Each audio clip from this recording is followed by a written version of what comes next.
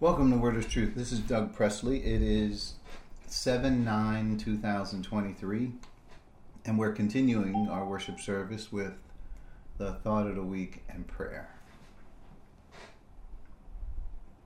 And here we have the Thought of the Week, titled, Our Only Resolution. To resolve the infighting among Christians around the subject of eternal security, we must have an authority to which each side must appeal.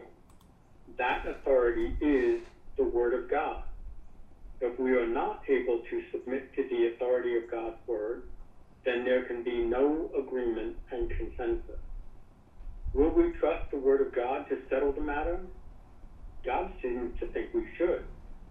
All Scripture is God-breathed and is useful for teaching, rebuking, correcting, and training in righteousness, taken from 2 Timothy 3:16. From this statement, we must agree that we may be wrong about a particular subject, but the right answer will be found in the Word of God. In fact, we must learn to trust the Word enough to allow it to rebuke or correct us. After all, we are focused on God's will in this matter, not our own. It is very safe to say that we will need some correction. For my thoughts are not your thoughts, neither are your ways my ways, declares the Lord. And that's Isaiah chapter 55, verse 8. And that is Thought of the Week. I'd like to offer a short commentary on that, and just to reiterate what is already being said, and that we must submit to an authority. In a lot of cases, that authority, for many people who call themselves Christians, is a church or a denomination or a religious belief or religious practices where somebody's trying to be self-righteous, and that is what they determine is their authority. But the authority that matters is God's Word. For it is the truth. Our church is named after it. Sanctify them by the truth. Your Word is truth. So let us remember where we ultimately turn to get understanding, which may not be what we understood before. We may have to let go of what we had heard from other people who claim to be in a position of authority. And we need to focus on God's Word. Within it is God's will. And that's my commentary on the Thought of the Week. And now Fred will give us prayer. Thank you. Thank you, Dwight. At this time, I'd like to open the floor for anyone who has prayer requests that they'd like to take to the throne of God. Yes, Fred. The Presley family, the Haddon family, you know all the names. I will leave. And let me just say, praying for you, Fred.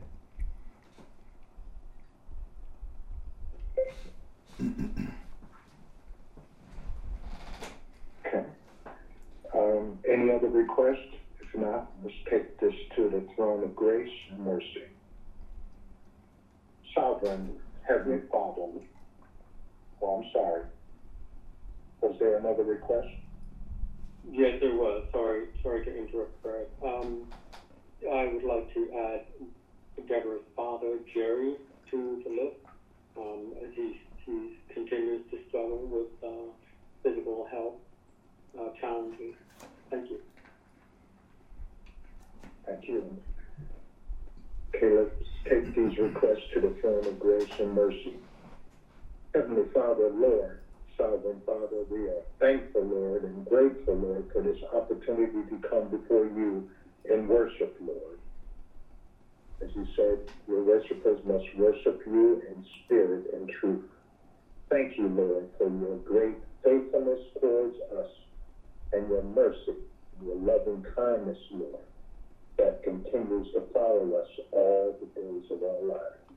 How great, Lord, is your faithfulness towards us. Thanking you, Lord, for keeping us, Lord, to this very moment and bringing us to this very moment, Lord, that we might continue in the path of wisdom and revelation. might continue to grow in the knowledge of our Lord and Savior Jesus Christ, and therefore fulfill our purpose and our calling, Lord, that we were put here in the first place. Asking, Lord, that you will continually bless the family of Douglas Preston, our pastor, and his church. Word is true. This Christian church, that you will prosper its believers, and that your will might be done for all of us. And that includes all the members of our local church and all those who follow. And asking additionally, Lord, that as the book, the Gospel According to Doug, it might go out and it might achieve its purposes of one reader at a time to reach them, Lord, with the glorious gospel of our Lord Jesus Christ, which is the saving information that every human being needs here on this earth. Asking, Lord, that you would watch over and bless and keep, again, all the members of our church, asking that in a special way, Lord, that you would come and see about Jerry, Deborah's father, that you would continue, you know his problems, Lord, that you would look in and have mercy and bring healing and completion to his life according to your will. Asking that as Kenny is in the hospital, Kenny Haddon, that you would have, that you would especially look out after this young man. You know his problems. Lord, come please see about him and give him some comfort, and might your will be done according to your grace and mercy, Lord, for Kenny. And also the caretaker, his mom, Gail, bless her and keep her and give her strength, Lord, to carry out and perform the things she needs to do in the future concerning the care of her son. Also, Christina, you know her problem, Lord. Also look out after her. Asking for a special prayer for our dad. You know his problems also, Lord. And we're just grateful, Lord, that we're given grace and mercy in spite of obstacles and problems, that you have given us hope that we can, and in spite of the problems, as you said, there will be trouble in this world, but be of good cheer because you have overcome the world. Again, Lord, thanking you, Lord, for this opportunity to come before you and learn more of you and continue this journey into more revelation and more grace and more wisdom. It is in Christ's loving, holy name, his precious name, that I pray this prayer. In Christ's name, amen. Amen. Thank you, Fred. And thank you, Dwight. I appreciate the guys taking care of those things for us. Let's move right into Galatians, where we are. I'm going to read. So I don't know if you're speaking, but we can't hear you. Oh, thanks. I'm trying to be polite with the mute button over here myself, but thank you all for your contributions. And we're going to get right into Galatians chapter 2. I'll read and pick up to where we left off. When Cephas came to Antioch, I opposed him to his face, because he stood condemned. Before certain men came from James, he used to eat with the Gentiles. But when they arrived, he began to draw back and separate himself from the Gentiles, because he was afraid of those who belonged to the circumcision group. The other Jews joined him in his hypocrisy, so that by their hypocrisy, even Barnabas was led astray. When I saw that they were not acting in line with the truth of the gospel, I said to Cephas in front of them all, "You are a Jew, yet you live like a Gentile and not like a Jew. How is it, then, that you force Gentiles to follow Jewish customs. We who are Jews by birth and not sinful Gentiles know that a person is not justified by the works of the law, but by faith in Jesus Christ. So we too have put our faith in Christ Jesus, that we might be justified by faith in Christ and not by the works of the law. Because by the works of the law, no one will be justified. But if, in seeking to be justified in Christ, we Jews find ourselves among the sinners, doesn't that mean that Christ promotes sin? Absolutely not. If I rebuild what I destroyed, then I really would be a lawbreaker. So this is where we are. I don't know if we're going to finish verse 18, but we were somewhere in 17 here. I'll pick up some thoughts of where we are. If you scroll down in your notes to number 6, which is 17, we'll just recover some of the things we talked about last week. Let's pick up at point C, seeking to be justified. That is, justified by the law. Follow the context in verse 16. That's what knowing that a person is not justified by the law. So when we're in 17 talking about seeking to be justified in Christ, meaning a person is already saved, and yet they're turning to the law as a source of their justification because they see this as ongoing. Right? Seeking, point C, this is 6C. Seeking to be justified, that is justified by the law. And I say follow the context, just to make sure that you keep orienting to the context. Point D, seeking to be justified in Christ. Why would someone do this? Because they don't fully understand God's standards or the bad news. They don't fully understand it. We read Philippians 1, 3 through 7 in this regard. So it's sad if a person is in Christ, and that is possibly the case. It was the case for the Galatians, that they were saved, but somebody came in and began to teach them some things that were false. So God saved them all right, because otherwise they couldn't have been in Christ. They couldn't have believed in Christ and be saved and justified. So now someone has taught them some false teaching. So we could say it can happen. Don't say, well, if you're saved, then you must do thus and so, because look at the Galatians. They were saved, and they were being led astray. It's like it says, even Barnabas was led astray. Point E. Or they are impressed with that old-time religion as it competes with the grace foundation, right? So in other words, the way people think, the way they are taught in culture, their culture, and all of us have culture, could lead us astray because the general thought is, this is how we behave. These are the norms and standards that our society holds to be true. Those things could conflict with what God is teaching us in grace. So we have to eventually, now God, listen, everybody has culture, and everybody, we respect the cultures that are out there. God reaches people through their culture. He doesn't say, culture is all bad, you must depart from it and before you can hear from me. No, he goes into their culture and he teaches, he gives them the truth so that they can know what salvation is. It's interesting. Salvation goes beyond culture. It doesn't matter where or you were born or who you are, what race you are. It doesn't matter.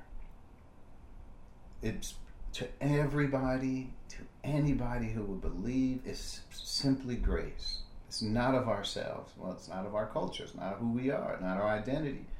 None of that. It's a gift. And we desperately need this gift because of the bad news. So, being impressed with old-time religion could compete with grace, a grace foundation. That's something to note. That could possibly happen. Point F, I think this is where we left off. We Jews find ourselves among the sinners. And this is, but if we are seeking to be justified in Christ, let's say if a person does, and the person that he's talking about is the Jew, right? We Jews find ourselves also among the sinners, right? If you're seeking to be justified by the law is ultimately going to show you that you're a sinner. That is the thought. You're not going to be looking at the law and say, oh, everything I've done here perfectly, like Paul did. Right? You're going to be deluded if you were. You're going to look at the law and you're going to see that there are some things that you find, that you feel that you are complying with, and other things that you will see that you are not complying with, but you will readily excuse yourself in that. So that, well, I'm working on that. God, you know my heart. You know I want to do it, but I keep failing. I'm working on it.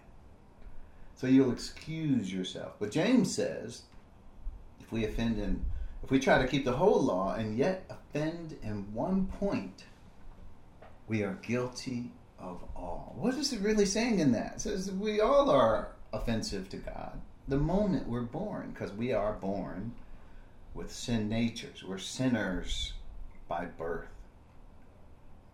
So that it says, so here we're in Christ, we're already justified by Christ's righteousness. It's his righteousness that justifies us, not ours. It's his works while he was here on the earth, where the Father said, this is my Son, in him I am well pleased. It's his righteousness, not ours, that we're justified by. But somehow we think that if we are justified by the works of the law, and we don't, we find that we're going to be sinners, because that's all the law can dole out is wrath, sinners, right? That's what we are. It shows that. So I said, guess what? In point F, if you turn to the law for justification, you will only find condemnation and death. I don't know if we read 2 Corinthians 3, 7 through 10. Let's read it. We're at the top of the hour. We have plenty of time. 2 Corinthians 3, 7 through 10 says, now, if the ministry that brought death, now what ministry is that? Well, thank you, Paul, for elaborating. Which was engraved in letters on stone. I don't know of any other ministry than the Mosaic Law, which was characterized by the Ten Commandments here. He's given the Ten Commandments really to represent the whole Mosaic Law.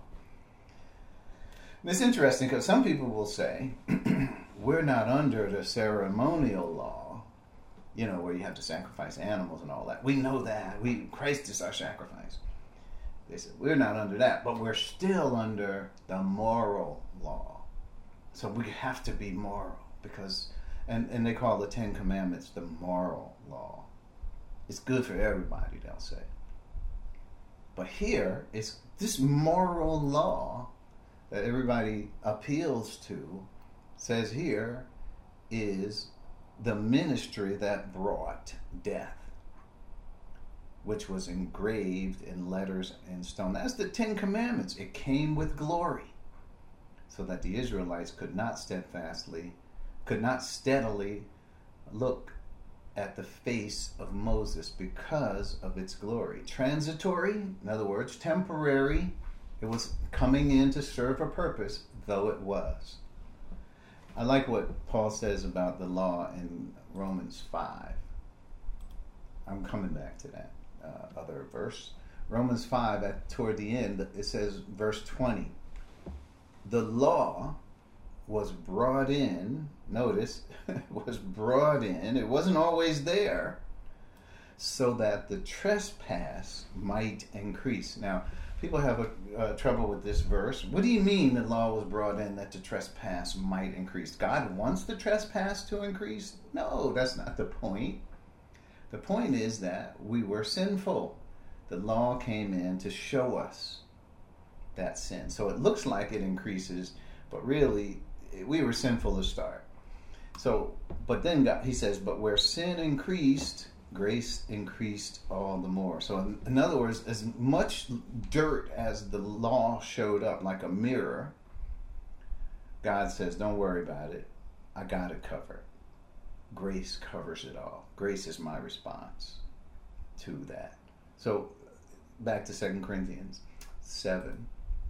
So the law is like a mirror. It shows up what is really there. So maybe we don't know it's there. So the law really helps us understand that we are condemned. That's why it calls it the ministry of death. It shows us we're not alive to God. We're dead to God. We don't have his righteousness. We can't match his perfect standards. So 2 Corinthians 3, that's where I'm at now. So now if the ministry that brought death, which was engraved in letters on stone, came with glory, it did. Moses' face was shining so much when he came down from the mountain, so that the Israelites could not look steadily at the face of Moses because of its glory. Transitory, even though it was only there for a time. God only gave us that so that we wouldn't, this was the dispensation of Israel.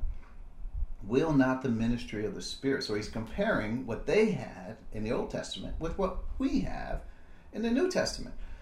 So this ministry of the Spirit. So a couple of times I have said that the Spirit of truth is God's liaison for this new dispensation. That's the Holy Spirit. But he's given this title, the Spirit of truth. See, so that is specifically for this age. I mean, you might say, well, the Holy Spirit operated in the Old Testament. Yes, he did. Yes, he did. He operated from the very beginning of time where people were lost. He was brought in, and he came in to try to convict the hearts of those who were living at that time.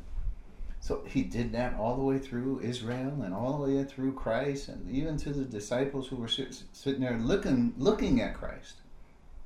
So the ministry of the Spirit is what we have now. And that ministry of the Spirit is not just, you should do what's good. You should try to do good things. The ministry of the Spirit is very specific because it's the Spirit of truth. And it deals with the eternal purpose of God, which was hidden from ages and past generations. It was also hidden from Israel. And hid in God. And now his eternal purpose is being revealed by the Spirit of truth. That is how we ought to see this. So the ministry of the Spirit is for us in this age. And it is contrasted here by the dispensation that was previous to this dispensation, that was of the law. So this is interesting to note and understand that there are two distinct guiding principles in each dispensation. In the previous one, it was the law. In this one, it's the ministry of the Spirit. Now, understand that. Don't just think that, the Spirit is just some force inside you guiding you to do good. It's not that at all. It's the Spirit of truth, according to Christ, who announced that the Spirit was coming in a special way. Will not the ministry of the Spirit be even more glorious? If that came with glory, the law, what about this? Verse 9, if the ministry that brought condemnation was glorious, how much more glorious is the ministry that brings righteousness? See, so notice the contrast between what was and what is now. I like, when we think about it, in verse 10, I must say, for what was glorious, that's the Mosaic law, the dispensation, Israel, the whole 9 yards that most people are infatuated with, what was glorious has no glory now. Let's read those 4 words. Has no glory now. Why is it that everybody is turning there to get glory? But it has no glory now. In comparison, when we compare it with the surpassing glory that we have now. Or verse 11, and if what was transitory, temporary, came with glory, How much more, how much greater is the glory which lasts, which endures. And it goes on. You would think we have something far more glorious than what was. Yet we keep, in the church, many are just looking back to what was as the old anxiety. I hate to even say it that way, because even what we have is 2,000 years old, but people are still going back to the Mosaic Law for glory. So look at verse 12. Therefore, since we have such a hope, and we do, because we understand this, we are very bold. We have to be very bold, because we don't want to confuse what they had with what we have as though it were somehow either or. No, what we have surpasses what they had in a large way. Let's go back to our notes. G. So if we're being seeking to be justified in Christ, we Jews find ourselves among the sinners, doesn't that mean that Christ promotes sin? So let's look at point G, among the sinners. What does that mean? That is the Gentiles. That's what he means there. Because the way the Jews were, those are the ones they were separating from. So when the circumcision group came, Peter, Barnabas, and the other Jews there got up and removed themselves from the Gentiles because of that old anxiety thought that the Jews are nothing but dirty, rotten sinners. That the Gentiles are nothing but dirty, rotten sinners, and that we who have the law and know God's will, know the way of righteousness, we have to separate from them, because we would be unclean if we consorted with such low people as far as God was concerned. This is how they looked at it. So that's why they separated them. That's why Peter was fellowshipping with the Gentiles, and when he saw those guys coming, he remembered how the Jews thought about these things. And he said, I'm with them. It's still in me, and I'm afraid. Even though I know better, I'm afraid. So he separated from them. He says, if we're in Christ, seeking to be justified. Let's play this out, Paul saying, let's play this out. If we're in Christ, seeking to be justified, and we're found to be sinners, well, what's the difference? We're just like the Gentiles, aren't we? Aren't we just like them? The ones we're separating from? Point 11.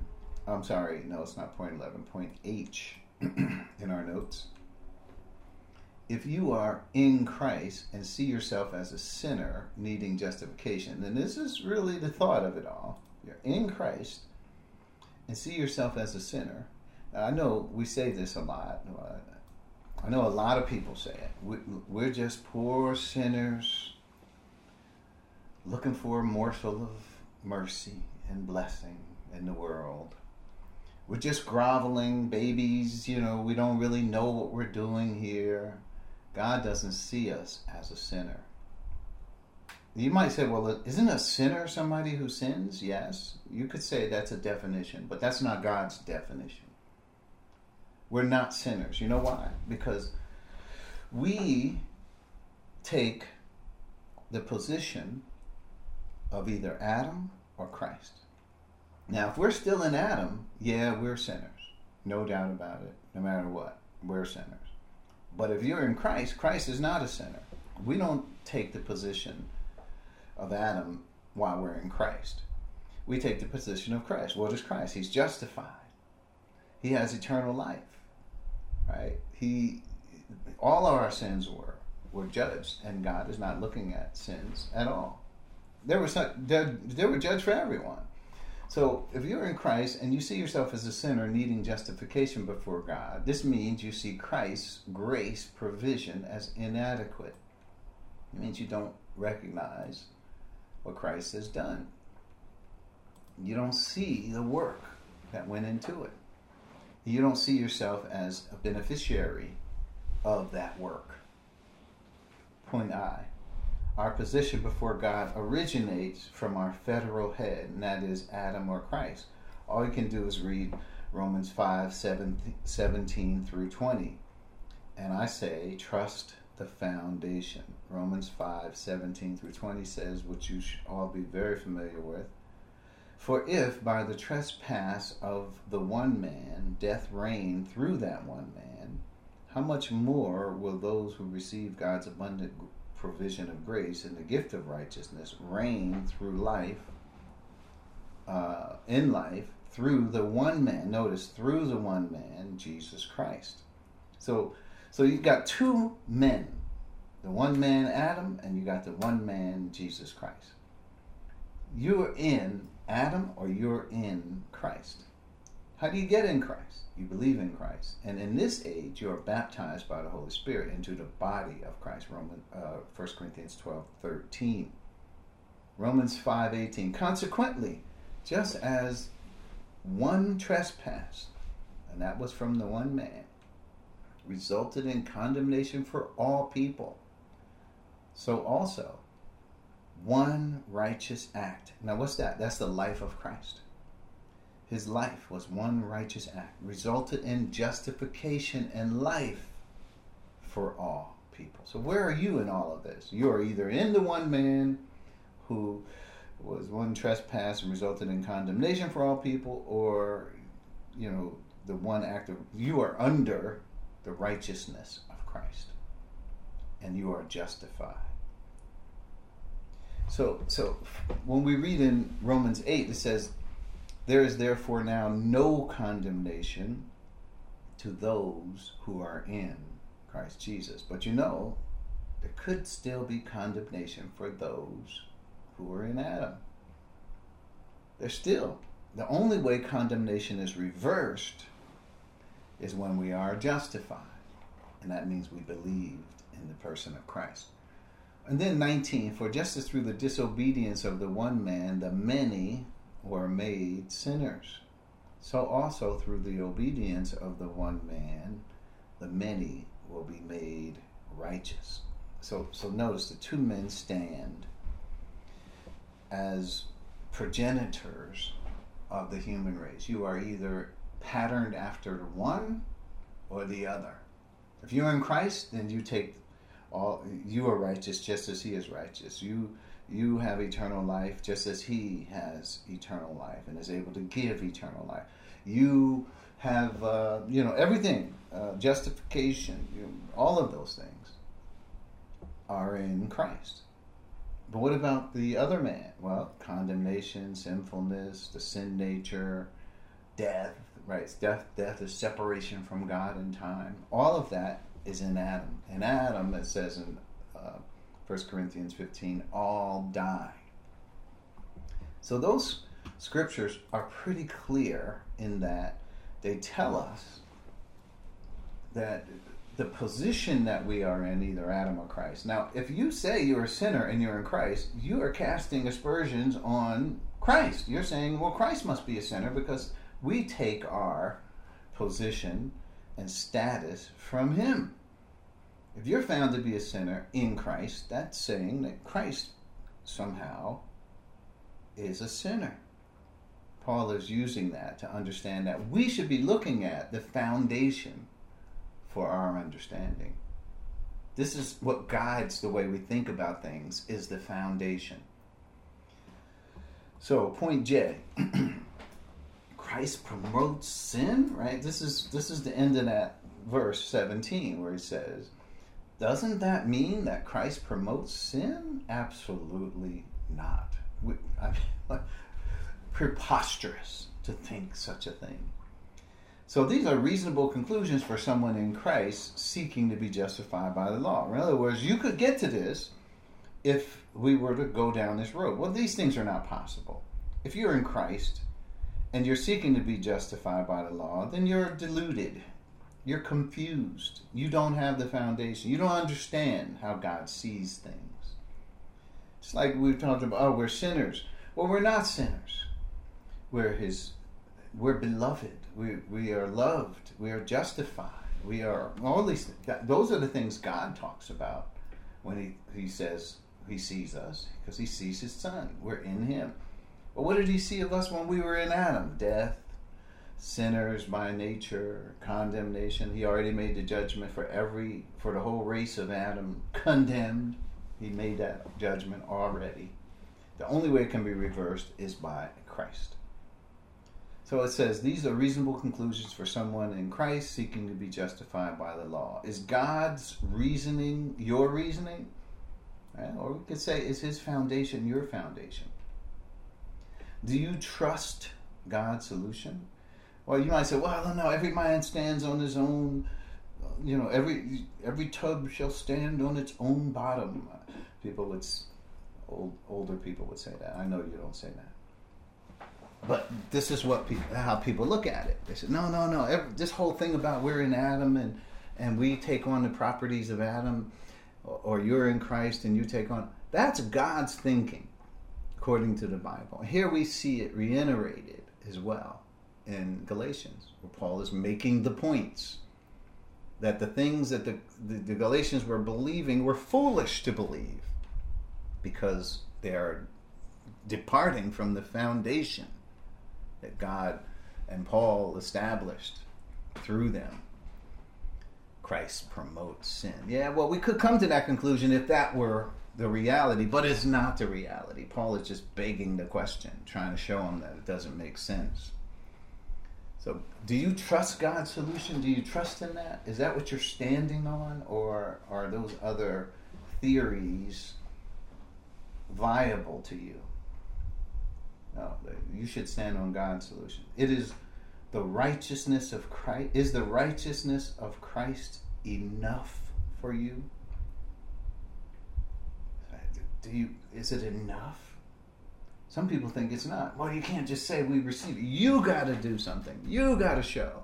You got to keep the law. Then it'll be enough. No, it's enough. He took our sins. It says 2 Corinthians 5:21. We took his righteousness, right? That's the exchange. Well, I should just read it.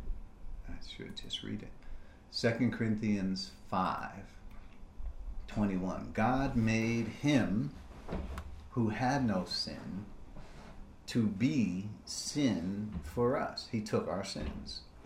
How did he make him sin? Well, he did that by imputing the sins of the world to Christ, so that in him, notice in Christ, we might become the righteousness of God. So there, we not only did we take his righteousness and we have his standing, but the sins that we had in Adam, all the sin that we have, he put that on Christ. So the gospel is found right there in that one verse. What do we do in all of this? It didn't say that we become righteous because we kept the law. It didn't say we become righteous because we're moral or we are good people. We become righteous because of Christ. That's how come. And it should be good enough. Now, for you to build experiential righteousness, in other words, to do what is right, you need to have this foundation. You need to do what is right from this foundation. And doing what is right, God does want us to do that as we live, but not to be saved, because we can't. We're lost. We're already lost when we started. I used to say that all the time. So the question is not whether you'll be saved or lost. It's only whether you'll be saved, because you're already lost. You're born lost. The only option is to be saved. That's it. So let's move on to verse 18. Galatians 2:18. This is point number 7 in your notes, which is a short phrase. A few notes here. If I rebuild what I destroyed, then I really would be a lawbreaker. Let's just continue with the logic that the apostle is giving us through the Spirit of truth. So point A, Paul realizes that he is now an apostle of the new theology and recognizes a new purpose of God. Many of his contemporaries were still stuck in the previous thinking. So he says, if I rebuild what I destroy, then in other words, Paul now understands that it is the two, when we talk about grace in works, it is mutually exclusive. You cannot have both. Right? You can't be somebody with one foot in the law and one foot in grace. It just does not work. So Paul understood that. He understood what God called him to. He saw what he was, a Pharisee. He knew many of his people would object to his trying to put aside the Mosaic law for Christians. And the real test came when Gentiles were coming into the church. That was a real test. Because now the Gentiles did not have the law. So now the question becomes, okay, so Gentiles now are part of our body. Okay, what should we have them do? Are there any requirements for Gentiles to come into the body of Christ? What should we tell them? How should we, as those who are apostles, set the standard for how Gentiles should behave? So all those questions were on the table, and the New Testament resolves them perfectly. And Galatians puts an explanation point on what God wants and what his thinking is. So Paul is just reasoning this out all the way so that we can see his thought. He says, if I rebuild what I destroy. So Paul, he realizes that of what he was, but now he has a new purpose, completely new. Even if we're talking about, well, do you keep the Mosaic law or not? You're not understanding the purpose of God, that God could have a new purpose, hence the mystery, which was hidden in God. That God could have this purpose, and he's allowed to have it, that's not according to the Mosaic law. People could not see past the Mosaic law. To them, it was not transitory. It was the law, period, for all eternity. They did not want to depart from that, says 2 Corinthians 3. So point B, if I rebuild, so like Peter and the other Jews were attempting to do. In other words, Peter is putting himself in their shoes. Right? He says, well, what if I did this? What would it look like if I did this? And this is what we might call begging the question. So if somebody's presenting an argument to you that doesn't make sense, sometimes we put ourselves in the shoes of that argument. We say, well, okay. What if we did as you say? Now, what would happen if we did as you say? Now, sometimes it's very obvious to the person that it doesn't make sense because they literally did not look past the argument enough to see some of the ramifications, the results. So when we do this, we are putting ourselves in their shoes to show that it doesn't hold water. Like this goes against the principles of God in some way. In this case, Paul he's really dealing with the law, because it was the law and really the law did not stop the Jews from giving the gospel to the Gentiles so that they could be saved. The law did not stop the Jews from themselves believing in Christ to come for salvation, but they just abandoned all of that and depended on the law, and they excluded themselves from Gentiles and Samaritans. That's how it all went down. So he says, well, okay, if I rebuild, meaning like Peter and the other Jews had moved away from the Gentiles because of the circumcision group. If I rebuild, if I begin to behave the way you guys are doing, then I would be a lawbreaker for real now. Because now I know I'd be a hypocrite because I know that that's wrong. That was, first it was the big lie. It was the big lie because people thought that you could be justified by the works of the law. And that was a way of life for people. That was a lie. We're not in the age of Israel anymore. We're not under the law. We're under grace. So he was dismantling that thinking. So he says, they knew God had moved to a new purpose. And when I say they, Peter knew it. He knew that it was a new dispensation. So did the other Jews, including Barnabas. They knew. But because of the circumcision group, because of the pressure of these religious people who identified with their culture, they felt some allegiance to their authority, that they must be somehow close to God. And they were a little bit fearful and ambivalent about how to behave, how to have the courage to behave as the Apostle Paul did. I'm sure Paul's stand here helped the direction of this early church in so many ways. So many ways. It helps people who are not Galatians like me. It helps you to understand the way of life in the church. So, just like he says, I did not give in to them for a minute so that the truth of the gospel might be preserved for you. So, point C.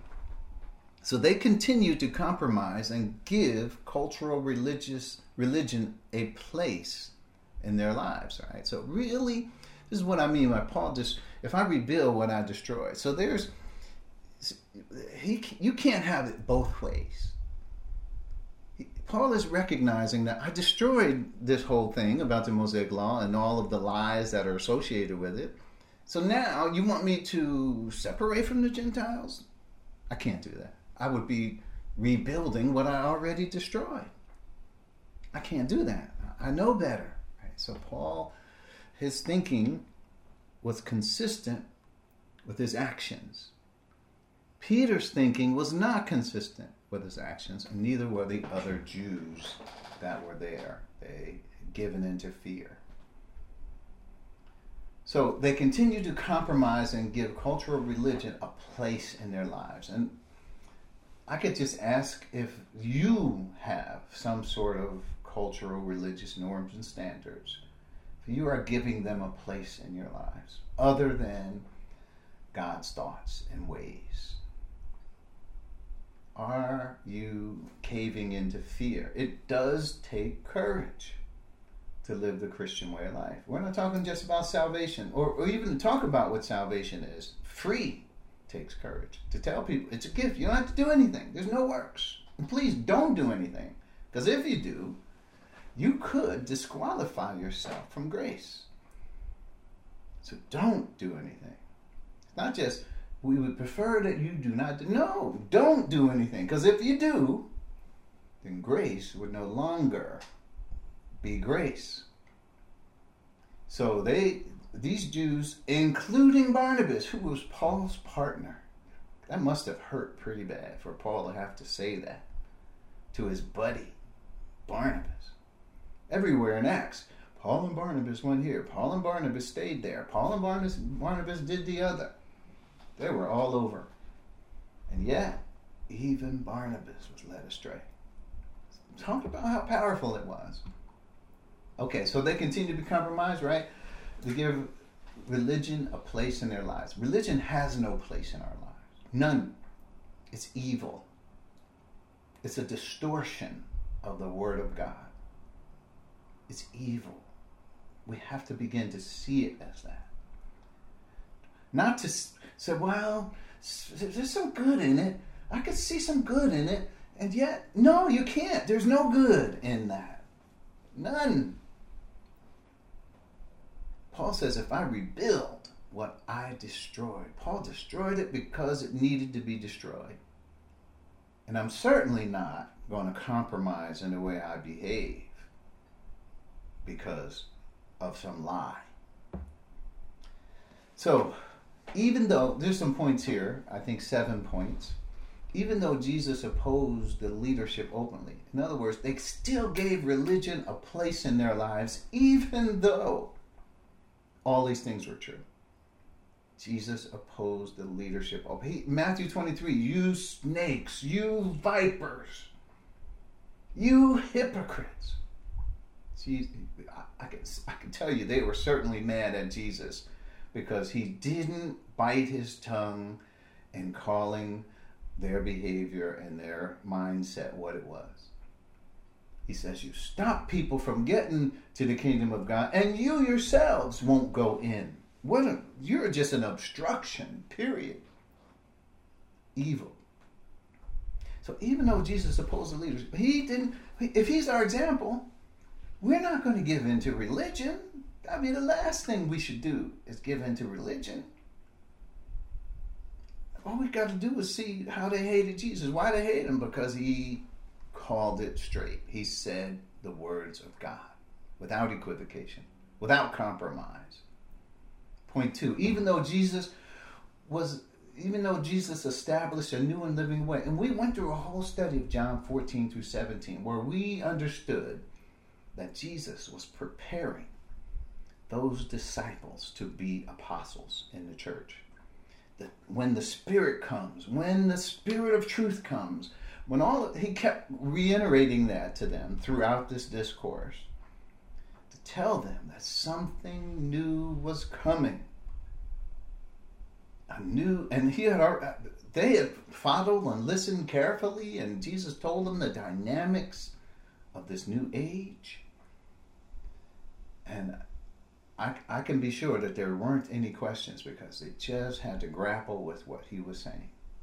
John 14 through 17, we did that whole thing. It helped us understand the importance in Jesus' mind about how we are to understand this new age.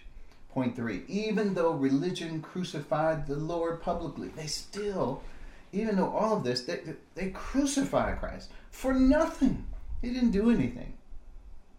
They knew he was innocent, and they wanted him dead. Evil. We cannot compromise with evil. Once we see the truth, we have to be proponents of the truth. We need to be on the side of truth. I realize it is a matter of each person. I'm not telling you if you don't do it, you'll be lost. I'm not saying that. I'm saying that if you understand it, I think you have a responsibility to talk about it. Literally, not euphemistically. So they crucified Christ, the Lord, publicly. They had him crucified. They rejected him as their Messiah. Point 4, even though they persecuted the apostles and tried to destroy them and their purpose, they gave in to religious, traditional norms and standards. They gave in to it, even though they themselves were persecuted. They whipped Peter and the apostles. All of them suffered. And yet, they gave some deference to these people. These people did not deserve any deference. They needed to be corrected, rebuked, and instructed in righteousness. That's what they needed. They didn't need you to play those games with them about separating from the Gentiles. They didn't need that. And you should know better because you should see the division that they had in their mind. And Jesus told them, he says, don't be surprised if they will kill you and put you to death in service to God. That's John 16. Watch out. Because this is because they don't see no compromise on their part, right? When it came to, Pilate said, I don't find any guilt or a problem with this man. What should we do with him? They said, crucify him. That's what they said. Crucify him. That's what we should do at this one. No compromise. No, you got a point there. He's better than Barabbas. So maybe just let him go and just maybe flog him and let him go. They said, no. Pilate had already flogged him. He figured that was enough. I already beat him, mocked him. And he says, here's your Lord. He's joking with him. He said, he's not our Lord. Crucify him.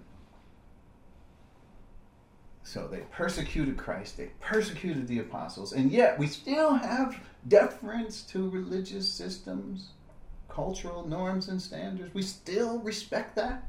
No, we don't. We give everybody the opportunity to live as they would and want, but that's not the truth. Yeah.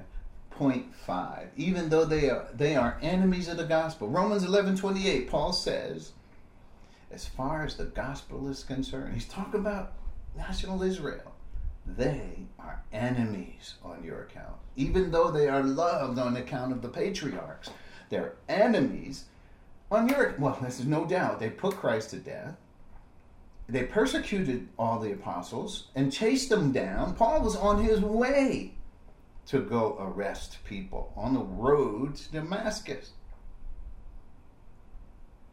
So there was no compromise. They were enemies. God said, look, yeah, they're going to be your enemies. But however, I'm not done with Israel. They still will fulfill the purpose for which I called them. But just not right now. So yeah, they're enemies. But don't you worry about that. Love your enemies. Okay, that's what he said. Point 6. Even though God demonstrated the new way by signs, wonders, and miracles. So is it maybe they have a point. Maybe what they're saying could be. No, it can't be. God demonstrated that he was the Christ, not only through the resurrection, which was the ultimate miracle of God, that Christ and everything he said was valid and true, that his way was true, that God resurrected him, and he was seen by over 500 people at one time. This is not just, some aberration of thought here, or maybe we can say, twist some things here. No, God demonstrated it by miraculous signs, wonders, and miracles, even done by those apostles. They knew God was behind them. That's what Nicodemus said when he approached Christ. He said, we know God is with you, because no one can do the works you do except God is with him. They understood that. They said, man, we never saw anything like this. We have never seen miracles like this. This has to be God. That's what Nicodemus, it got his attention. And yet, they still caved in to these religious people. It gave them a place in their lives. So, and point 7, the last one, they did this even though they know better. They knew better, and they know better than what they should have done. They knew that this was wrong behavior when they were doing it. You ever do something and know that is wrong? It's not like, well, I'm going to try this. I don't know if it's going to work out or not. No, I know this is wrong, and if I do it, I know I'm wrong. They knew they were in the wrong. I don't think it took much for Paul to demonstrate that they were wrong. We'll end with these thoughts because of our time. I won't hold you. The rest of these points, you can read them, but we'll discuss them next week. But we have some opportunity to look forward. We're almost done with this chapter, and we'll be heading into chapter 3. Stay tuned. Let's bow our heads as we close. Thank you, Father, for these thoughts you have given us this afternoon. We thank you for those who are here and have participated with their reasoning and the spirit of truth who is within us. Father, we thank you for each person who is here, each individual who has come and to understand the words that are spoken by the Spirit of truth in these verses that we cover. So we pray for those who are on our prayer list that were mentioned. We continue to pray for them as we depart. But we know that those concerns should be perfectly lodged with you. All of this we ask in Christ's name. Amen. Amen. Amen. Amen.